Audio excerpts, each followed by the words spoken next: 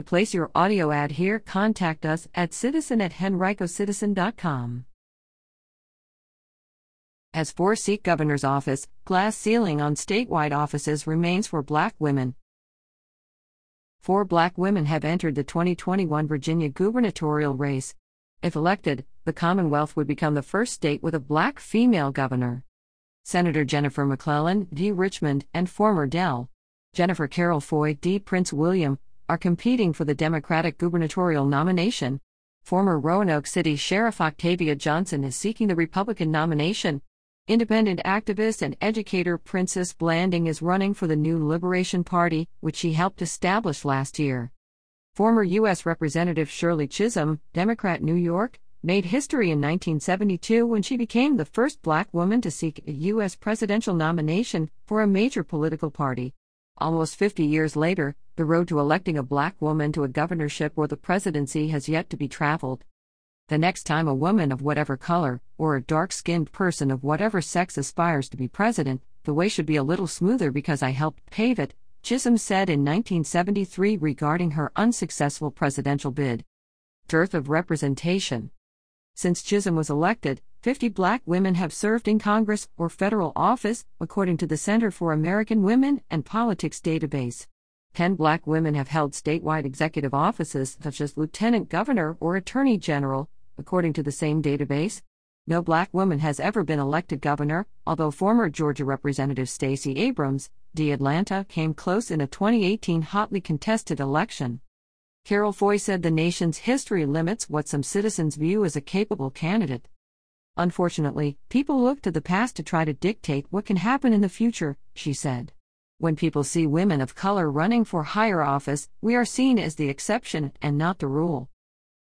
Organizations dedicated to electing women to office, such as Emily's List, Higher Heights, and Emerge, aim to make the paths to office more accessible in recent years, providing advice, contributions, and peer support to women candidates. McClellan said when she first ran for a House seat in 2005, she had very little guidance and few mentors.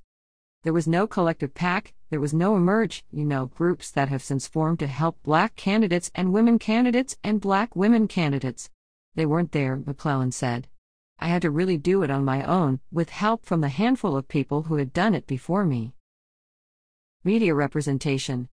The media often poorly represents women in politics, according to Political Parity, a research group that recruits and supports women candidates. Often media coverage surrounding women running for office adds unnecessary details about a woman candidate's clothing, weight, qualifications, motherhood situation, and emotional maturity, according to the same report. Whether it's questions about their parenting or their husbands, it's just questions that we don't see male candidates get, said Kristen Hernandez, Deputy Director of Campaign Communications for Emily's List, an organization devoted to electing pro-choice Democratic women to office. We've seen sexist rhetoric, misogynistic comments, and racist tropes as well. McClellan said perhaps the most consistent troubling narrative she sees in the media surrounding her campaign are questions about her qualifications. McClellan said she has more experience than all her Democratic opponents combined. There never seems to be a question when a white man runs for governor, but yet for us it's, "Are you ready?" McClellan said. If I'm not ready after 16 years in state government, when would I ever be ready? McClellan said she also frequently sees herself and Carroll Foy lumped together in news articles, as they are both Black women who have served in the state legislature. A New York Times analyst hypothesized last month that McAuliffe might win the Democratic primary race because 3 of his competitors, McClellan, Carroll Foy, and Lieutenant Governor Justin Fairfax, are Black, younger, and generally more left-wing than McAuliffe. Voters typically prefer candidates that most resemble themselves, according to a study published in an Oxford academic journal. This tendency suggests that Black women must also convince all constituents that despite being Black, they do not solely represent Black Virginians. Instead, most see themselves as the most qualified person for the job who just so happens to be a Black woman. I am not the candidate of Black America, although I am Black and proud, Chisholm said during a campaign event in '72. I am not the candidate of the women's sick movement of this country, although I am a woman and I am equally proud of that. Even now, the persistent myth that Black candidates can only win in majority-minority districts continues to plague America's political scene, according to the Brookings Institute, a public policy organization headquartered in the District of Columbia. But of the 5 non-incumbent black women elected to Congress in 2018, all were Democrats and 4 won in majority white districts, according to the Center for American Women and Politics. Fundraising obstacles. One of the biggest barriers to elected office is the ability to raise campaign funds. The ability to fund a campaign continues to be a major obstacle to success for many women, not just women of color, according to the Brennan Center, a nonpartisan law and policy institute. The center also found that candidates often receive party support based on their fundraising potential, which disadvantages candidates without notoriety, wealthy support networks, or self-funding abilities. Donors who fund political campaigns are often wealthy, white, and typically male, according to Demos, a liberal think tank.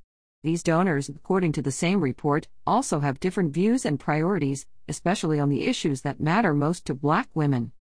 Blanding is the sister of the late Marcus David Peters, a black man shot and killed by a Richmond police officer while he experienced what his family said was a mental health crisis. Blanding said fundraising is an ongoing struggle.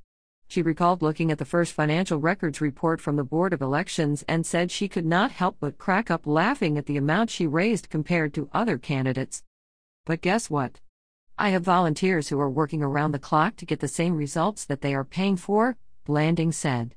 That means a whole lot more to me.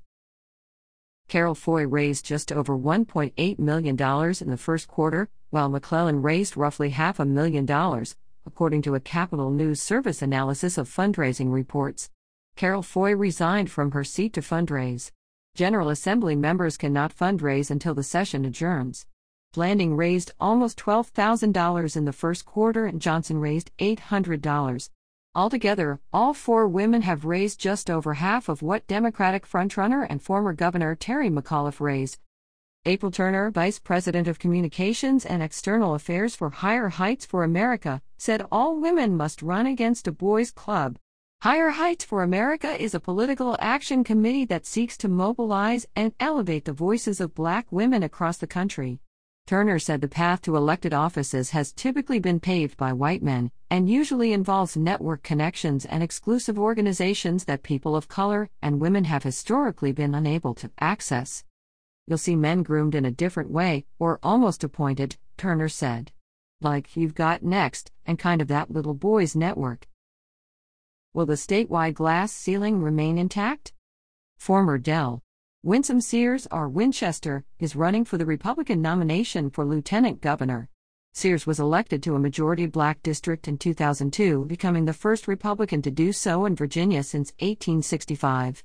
If she won the seat, she would be the first black woman to ever serve as Virginia's lieutenant governor. L. Douglas Wilder was the state's first black lieutenant governor. He then became the Commonwealth's governor and the first black man in the nation to hold the title. Carol Foy and McClellan will both compete for the Democratic Party's nomination on June 8. Johnson competes in the Republican Party's unassembled convention taking place statewide on May 8. Blanding will make it to the November ballot if she collects 2,000 signatures by June 8, which she is confident she will achieve. Carol Foy feels confident she will win the election. We're mobilizing and organizing more people of color, more people from the API community, from the Latinx community, the indigenous community, the millennials, more women than ever before, Carol Foy said, regarding her campaign. We're building the most diverse coalition of voters and supporters that Virginia has ever seen. Early voting is underway for the Democratic primary on June 8.